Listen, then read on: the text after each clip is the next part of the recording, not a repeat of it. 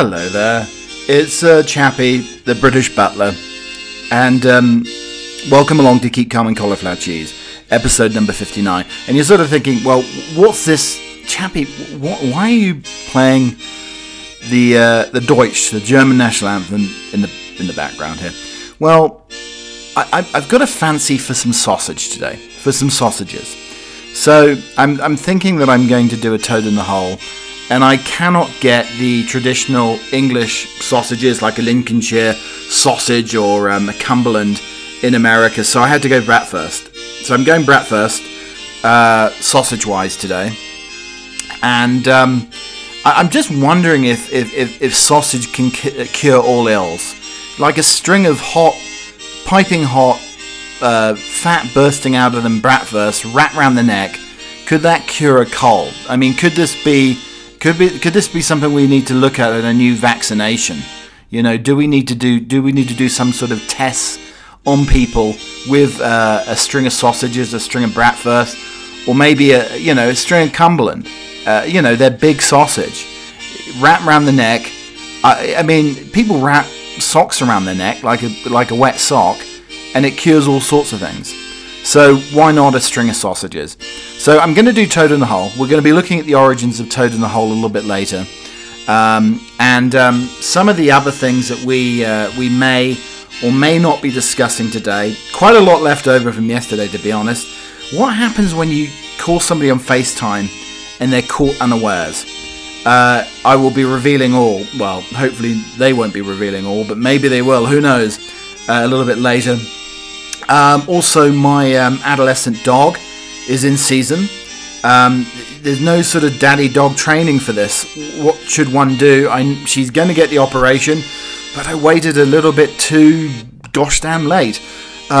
So we're going to be looking at that. Do famous people reincarnate into inanimate objects?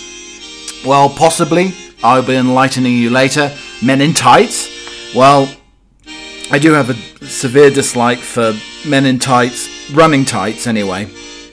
I don't care what other tights or stockings or suspenders you wear, but running tights in shorts, we'll be looking at that as well later. Also, possibly the quickest time you've ever got ready for a Zoom meeting. Do you ever leave it a little bit too late now it's work from home? And also the mysterious burnt logs and the wood. What does it mean? Also introducing you to those sort of subversive types who only listen to songs that nobody else has ever heard of. There are people around there that do listen to songs that are a little bit subversive, a little bit out there, and we'll be looking at that later on. And some of the song titles may or may not be. Have beds got creakier in lockdown?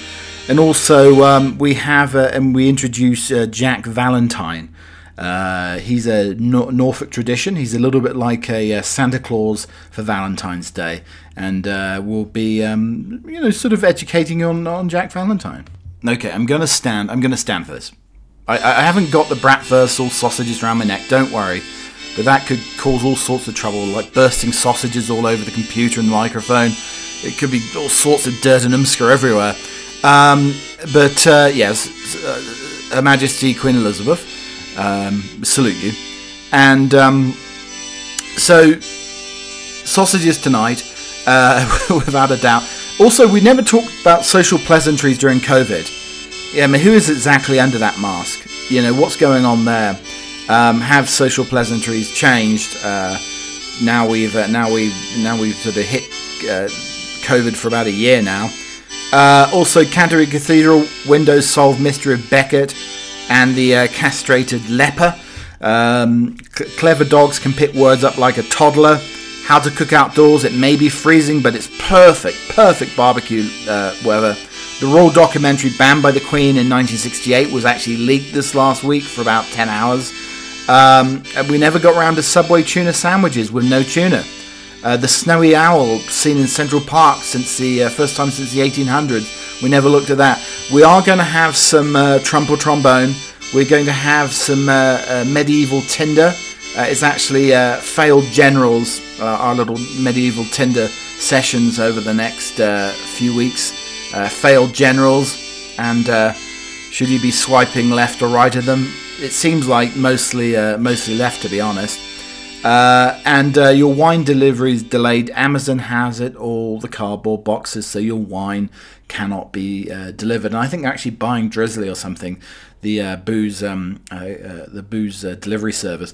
Now, subliminal messages, going through a little bit of pain yesterday.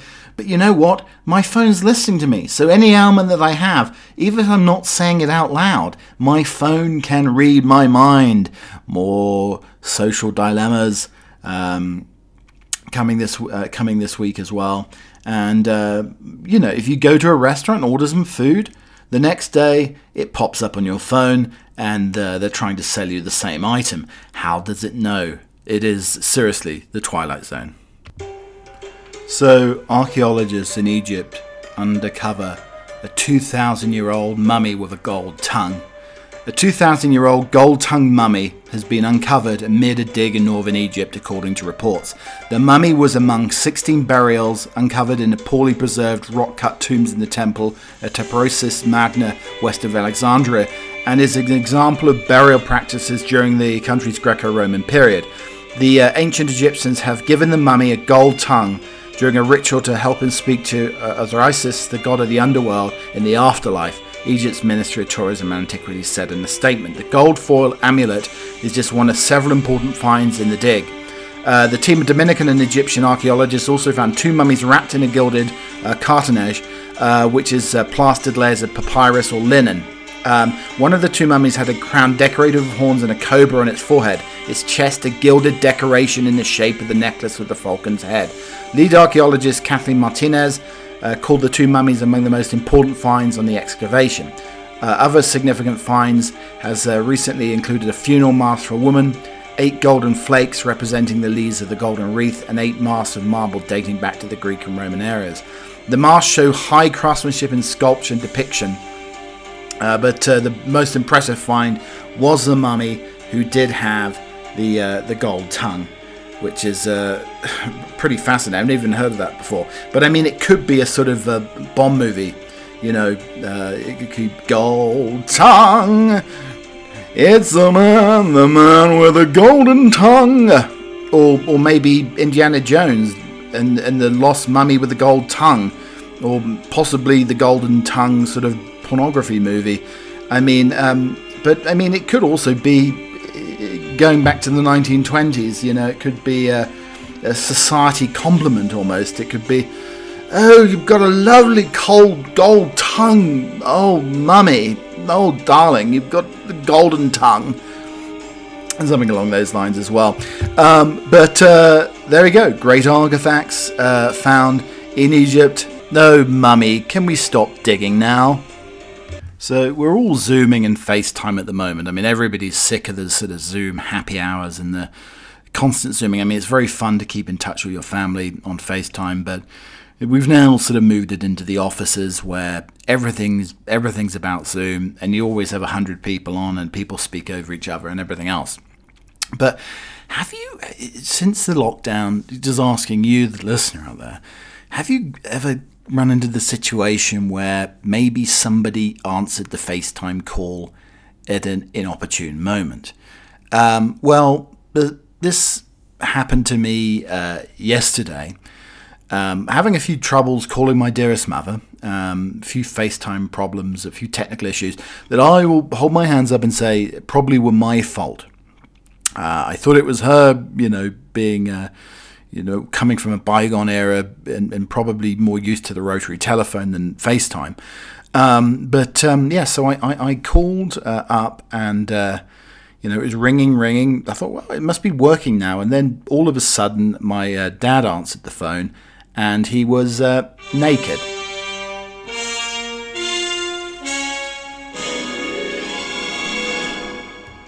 So, Chappie, as always, never really lost for words, but I mean, what do you say? I mean, Father, why are you naked in the middle of the day? Didn't recognise you without your clothes on. What's the tea today, Dad? It could have been Winkles or Cockles, I suppose, but no, luckily the camera didn't pan down that far. But I mean, it does raise a question of when you see your father in the nude, or basically in the nude, you know, what do you say? I mean, can you remember that game of golf we played back in 1992, and you took out the big driver and fondant fancies, anybody?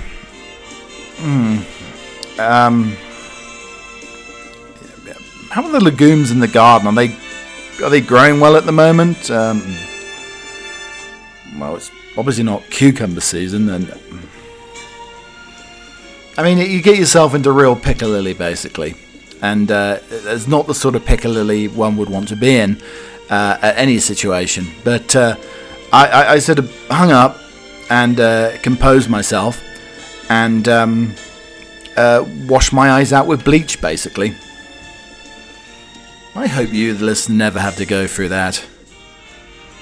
I mean, my dad's a fine-looking chap, but, you know, I'll never, ever be able to quash that image from my mind, my eyes, anything else. You know, thinking about it now, I sort of need to have a cup of tea and a therapy session, I think.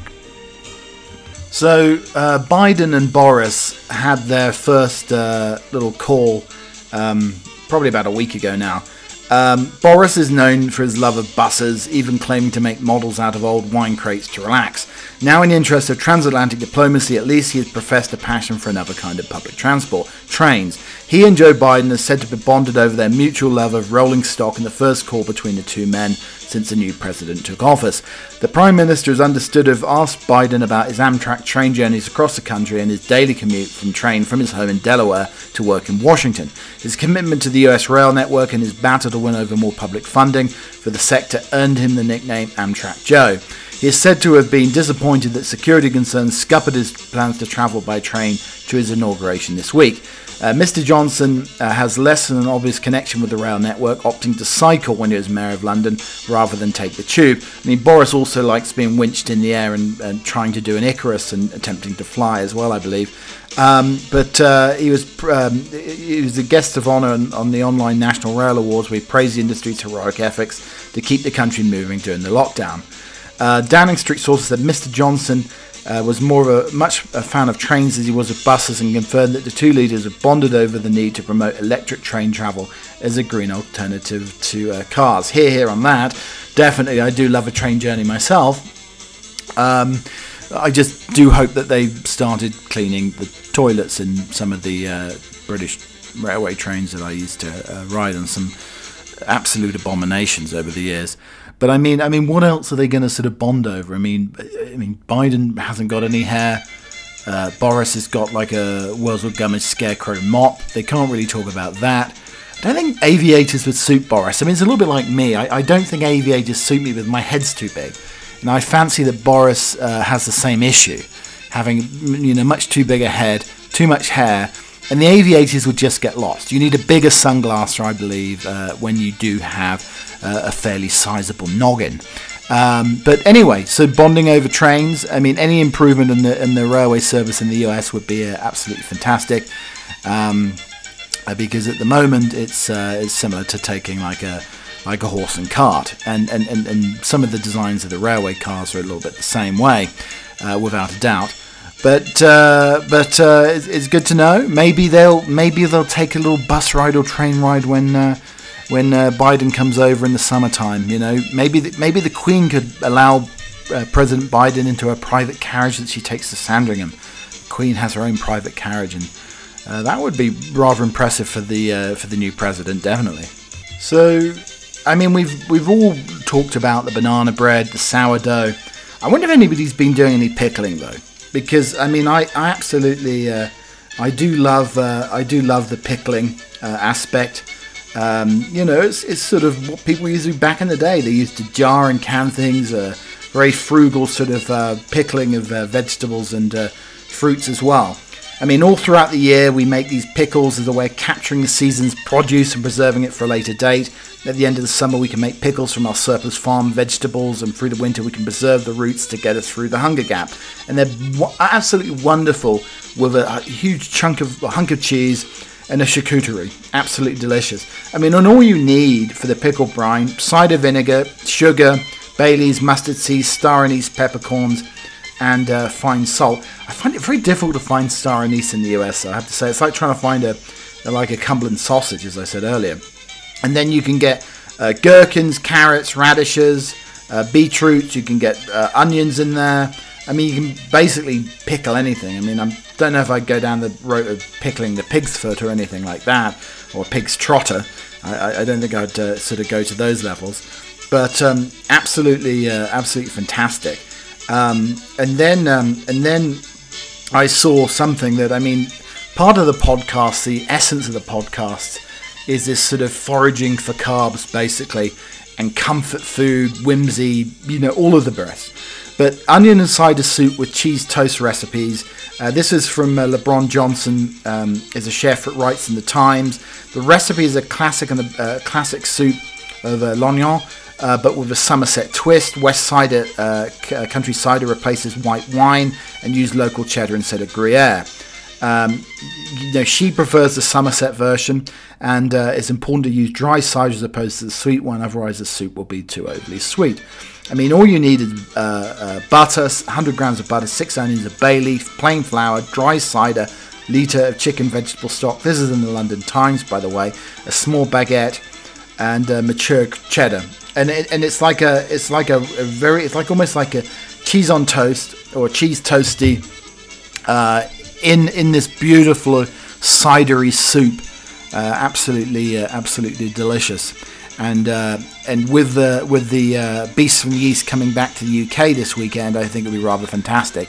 And we still got a lot of cold weather here in Colorado. It sort of will warm even the coldest of winters after a cold long meander along the river or something along those lines. So on my merry jaunt on the dog walk in the morning, I saw yesterday up by the river some random burnt pieces of log.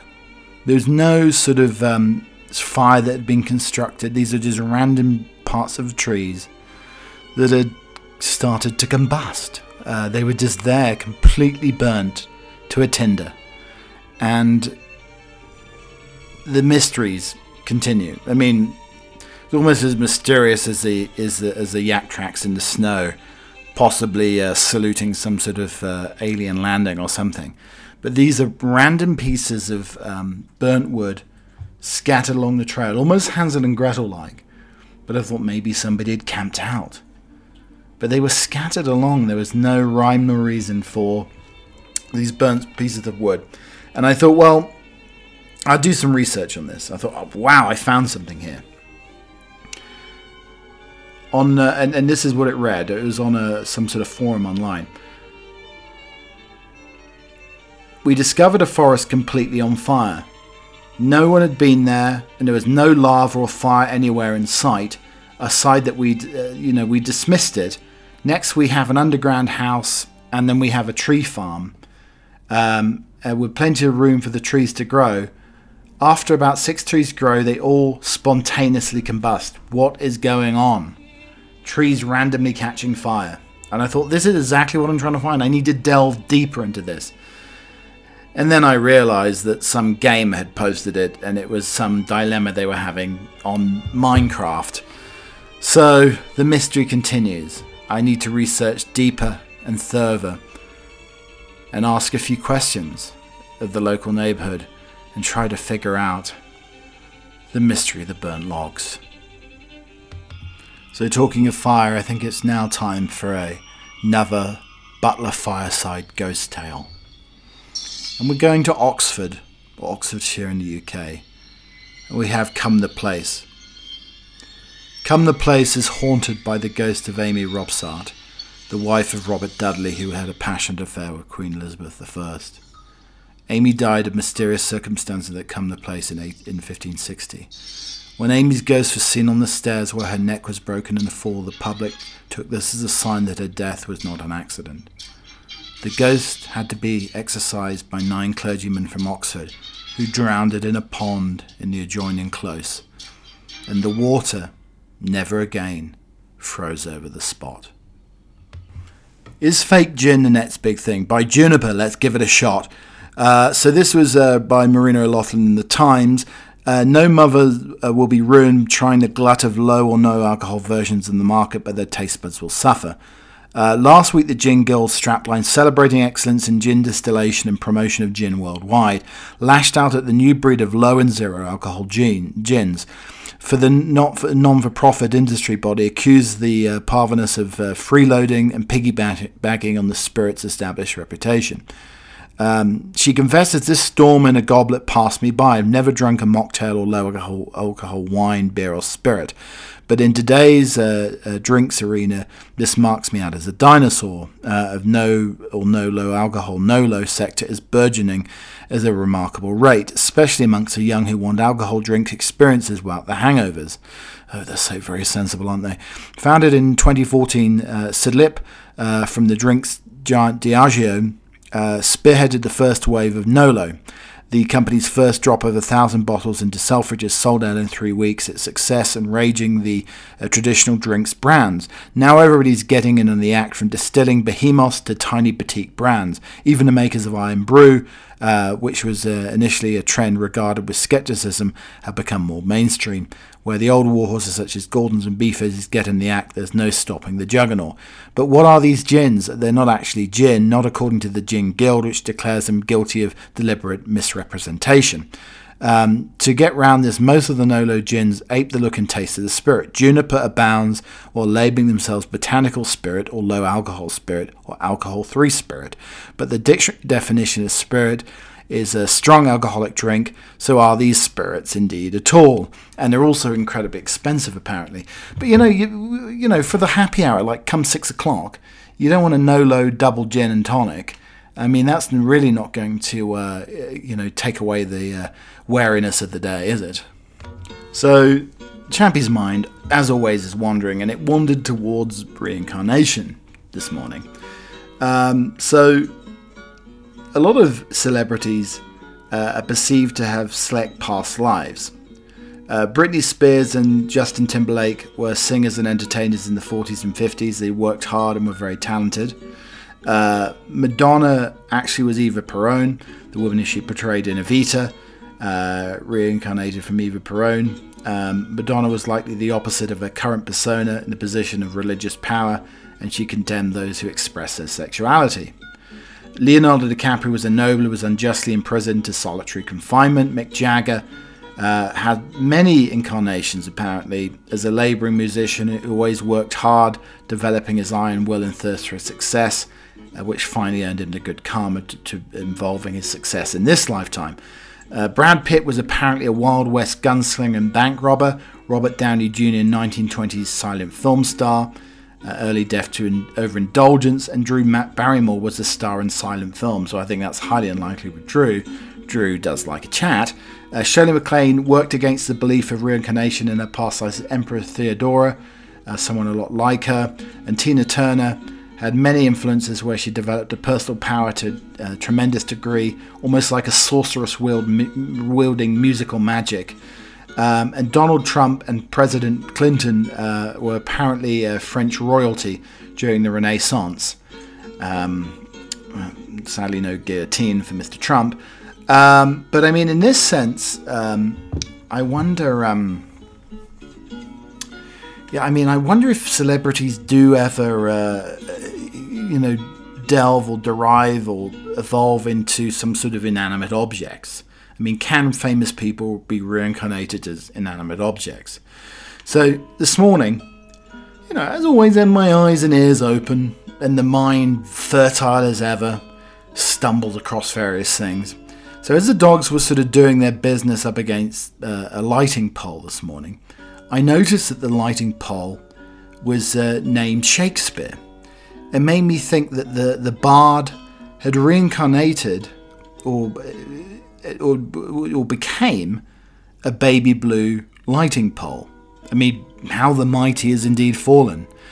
And it made me think that, a great writer and playwright is suddenly now stuck in the ground in Colorado, and there's a baby blue lighting pole.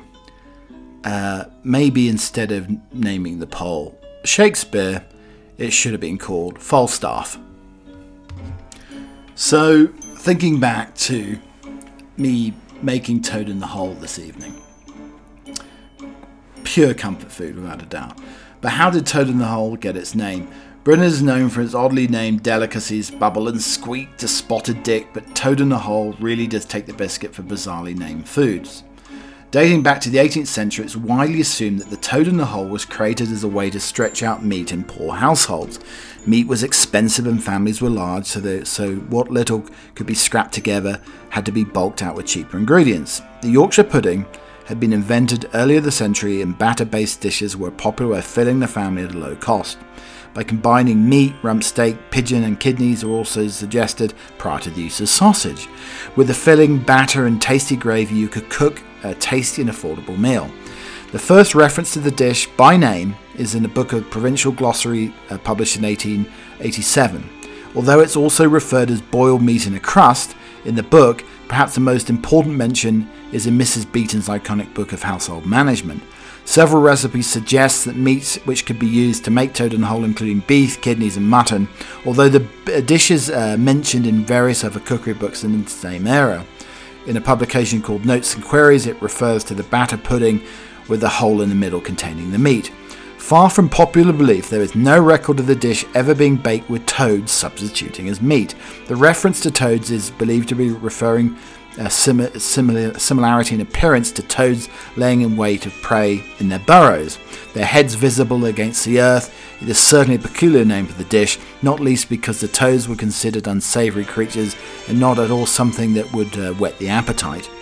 But there is a tale which may explain the origin of the name, which has nothing to tell. It could be a local legend. Some say Toad in the Hole originates from the town of Alnmouth in Northumberland, where the local golf course is overrun with natterjack toads. During a golf tournament, a golfer putted his way, only for it to leap back before an angry toad raised its head, peering out of the hole that it had been sleeping in. The chef at the hotel the golfers were staying at devised a dish to resemble this humorous moment, baking sausages and batter appear like the toads poking their heads out of the golf holes. Thus, Toad in the Hole was born. I mean, I've been thinking, with Super Bowl this weekend, and I know really nothing about American football, I have to say. I mean, the shirts are probably too baggy, prefer something tighter, prefer a little bit of starch. Why do they wear those tight lycra sort of things? I suppose it's trying to be aerodynamic or something along those lines. But, it's hardly cricket whites, for God's sake. But, I mean, I would love to serve some of these, like turn up to a Super Bowl party and supply possibly some traditional English foods. Love a toad in the hole. Can you imagine, instead of coming out with wings, a keg of beer, tortilla chips and dip, brisket or whatever else. I mean, you can turn up at the tailgate with Toad in the Hole and a pudding full of spotted dick. I mean, what sort of looks would you get at the tailgate party for the Super Bowl if you turned up with that? Maybe a little bit of Bubble and Squeak as well, and show them an impressive Cumberland sausage. Forget the hot dogs. Forget the wieners, baby. Show them the Cumberland. Cumberland sausage with some spotted dick and a little bit of Toad in the Hole, washed down with a crisp gin and tonic. Now that's the way. That's the way to party, folks. I mean, also, on my merry jaunt this morning, I saw a gentleman who was wearing tights. He was running. These are running tights. But, I mean, I don't have any trouble with men wearing tights, stockings, suspenders. Any animal, vegetable, mineral wearing tights, stockings and suspenders. Man, woman, whoever. I don't mind. I mean, that's up to you. And if you've got a good leg for a stocking, why not celebrate it? But But, why do you wear running tights under dad shorts? These are baggy dad shorts with tights.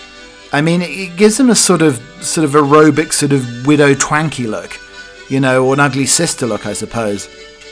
I think men who like to wear these running tights should be better suited if instead they get rid of the shorts and start wearing catsuits. So men running should wear lycra catsuits. It wouldn't leave anything to the imagination. But a la Olivia Newton-John, let's get physical. Let's get out there. Let's get physical in our catsuits instead of tights and running tights or running stockings or whatever they're called, and dad shorts. Get out the catsuit and then run your marathon in the catsuit.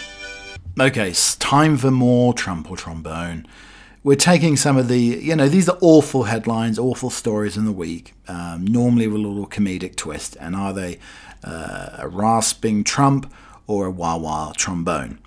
You can buy a McDonald's dip holder for your car. It's a need, not a want.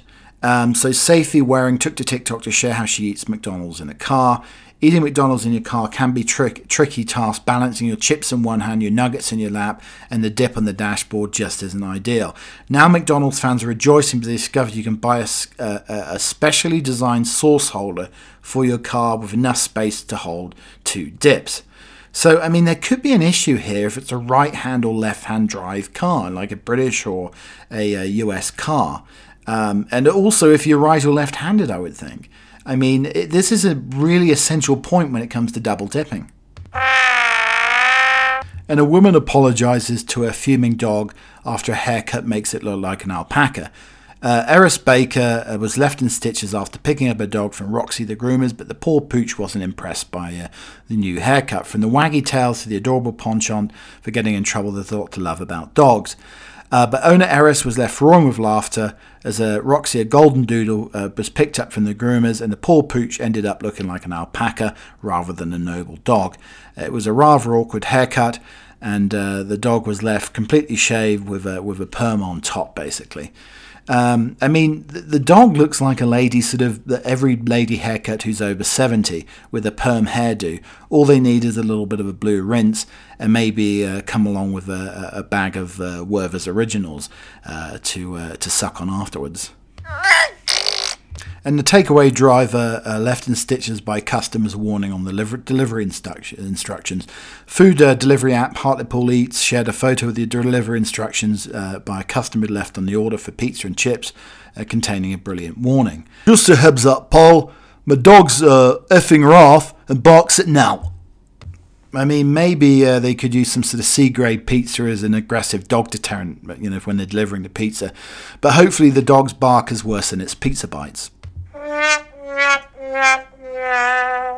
And man shares hidden oven features so you can take the door off to clean it properly. So cleaning your oven is often a chore no one wants to tackle, especially it's near impossible to get all of the hard-to-reach places. But now a man has shared a hidden feature that will let you take the door off. Dougie revealed how easy it is to remove the glass with a simple hack on TikTok. He took the popular trend on the app. You randomly saw this one day, and now it's a standard practice in life. His oven latch, he pressed in, and it was allowed to remove the door after he pressed the latch in. He lifts up the piece of metal on both hinges, and it allows him to disconnect the entire door in seconds. The steps involved must be minimal for a man to be able to do it, I guess. Maybe there should be a new subcategory on the TikTok platform, which is labelled mansplaining. And woman shares controversial way to cook pasta, and Italians are lost for words. Jasmine explained how she makes spaghetti bolognese in a TikTok video, which basically has been viewed over 2 million times. She begins by pouring a jar of tomato sauce into the saucepan before adding water from the kettle, and then the spaghetti goes into the tomato sauce. And she adds meatballs, and voila. So everything's added to the tomato sauce, and you get a nice sort of starchy, or pretty awful starchy sauce with the spaghetti properly overcooked and almost like mush. I think after the Italians saw this, maybe they would call the dish favancula fettuccine. And finally, the crashing waves show the face of ancient sea god Poseidon in an amazing photo, which is absolutely fantastic. It's waves crashing. You can see for the photographer has captured the moment a wave crashed into the wall, forming the face shape reminiscent of Poseidon. The outline of the face with the crown can be seen in the crest of a 30-foot wave whipped up by Storm Justine off the coast of Brittany. The picture was actually photographed. But maybe Poseidon is showing off his nautical and nauseating anger at all these awful sea shanties that are going around that are being performed currently by a bunch of old landlubbers. Okay, so COVID has brought many strange situations. And, I mean, during normal times, you leave your house, go to work, whatever, and you see your neighbour, you put your hand up. In that sort of social sort of pleasantries and niceties. You don't maybe not know the neighbour, but you're putting your hand up. Or if somebody drives past and put their hand up, you're putting their hand up and saying hello too. But, I mean, I find walking the dogs, people are sort of masked up like Zorro at the moment. And I don't know who they are. I don't know if I know them or if I don't know them. And, I have my headphones in and you're walking along and they put their hand up to say hello or hi or something along those lines. Now, I don't know who the dickens they are. I mean, could they be somebody I know? I mean, or is everybody, in this new sort of spirit of togetherness, is everybody now doing these social niceties, putting their hand up? Now, if I knew the person, if under the mask I knew the person, I'd gladly exchange some pleasantries, stop and have a chit-chat. But I don't know who the bugger it is. I can't tell.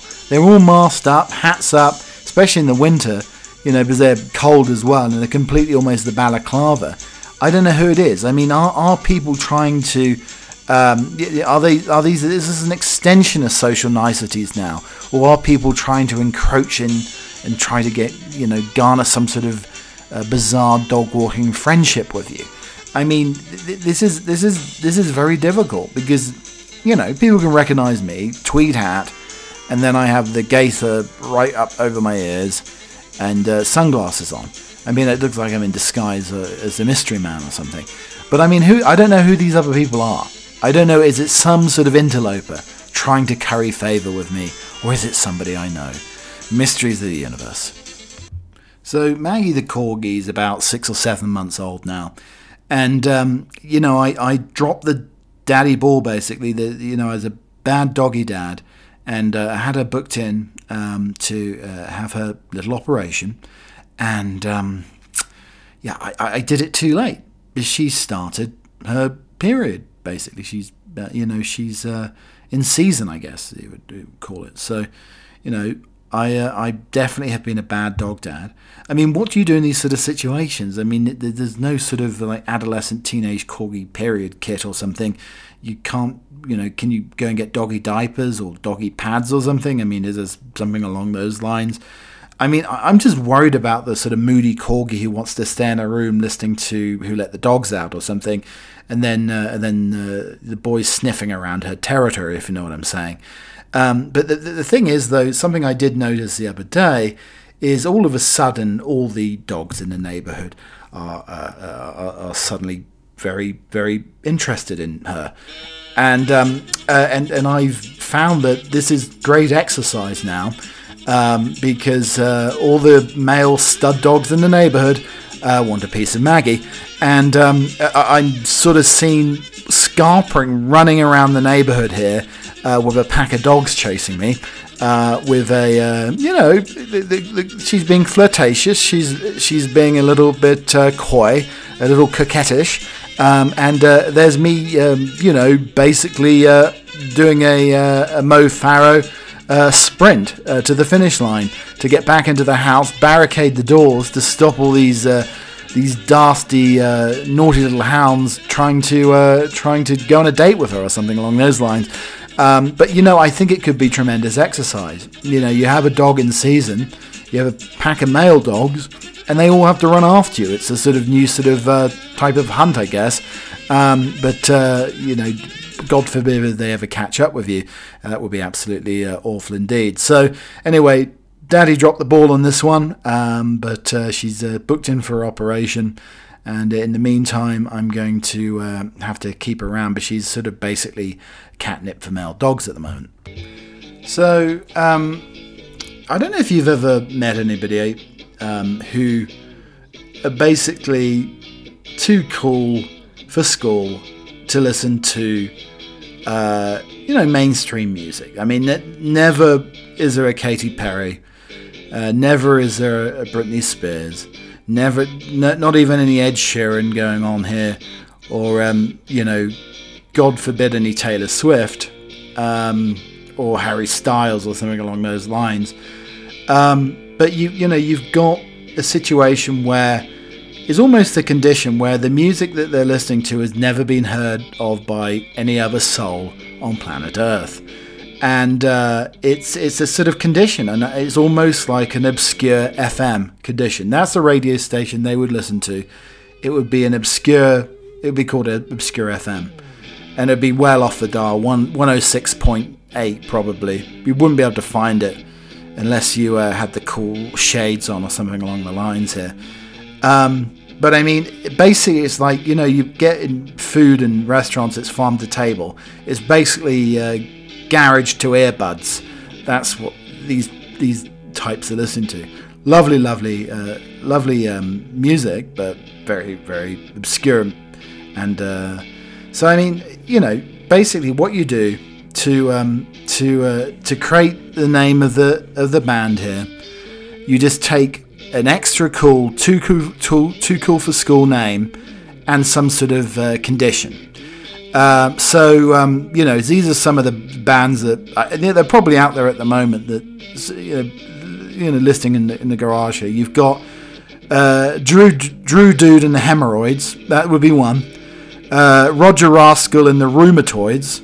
They're probably maybe Drew Dude broke up and then formed Roger Rascal and the Rheumatoids. And then probably my favourite here, and I would go out and buy this record by these guys, Snozcumber and the Wheelbarrows. Thank you very much for putting up with me these last 2 days on Keep Calm and Cauliflower Cheese, episode 58 and 59. 58's out there published. 59 will be published very soon. At Keep Cheese on Twitter, Keep Calm and Cauliflower Cheese on Instagram. And across all the platforms from Apple Music to Spotify, TuneIn, Pandora, iHeartRadio, all of them, all of the above. Love your comments, like and subscribe as much as you can. That would be lovely. Thank you very much indeed. And we're going to finish with a February poem, a little short one to end with here. It's Afternoon in February, Wadsworth Longfellow. The day is ending, the night is descending, the marsh is frozen, the river dead, through clouds like ashes, the red sun flashes on village windows that glimmer red. Cheerio for now, have a lovely week, and I'll see you again, same place, same time, or similar time, next week. Toodaloo.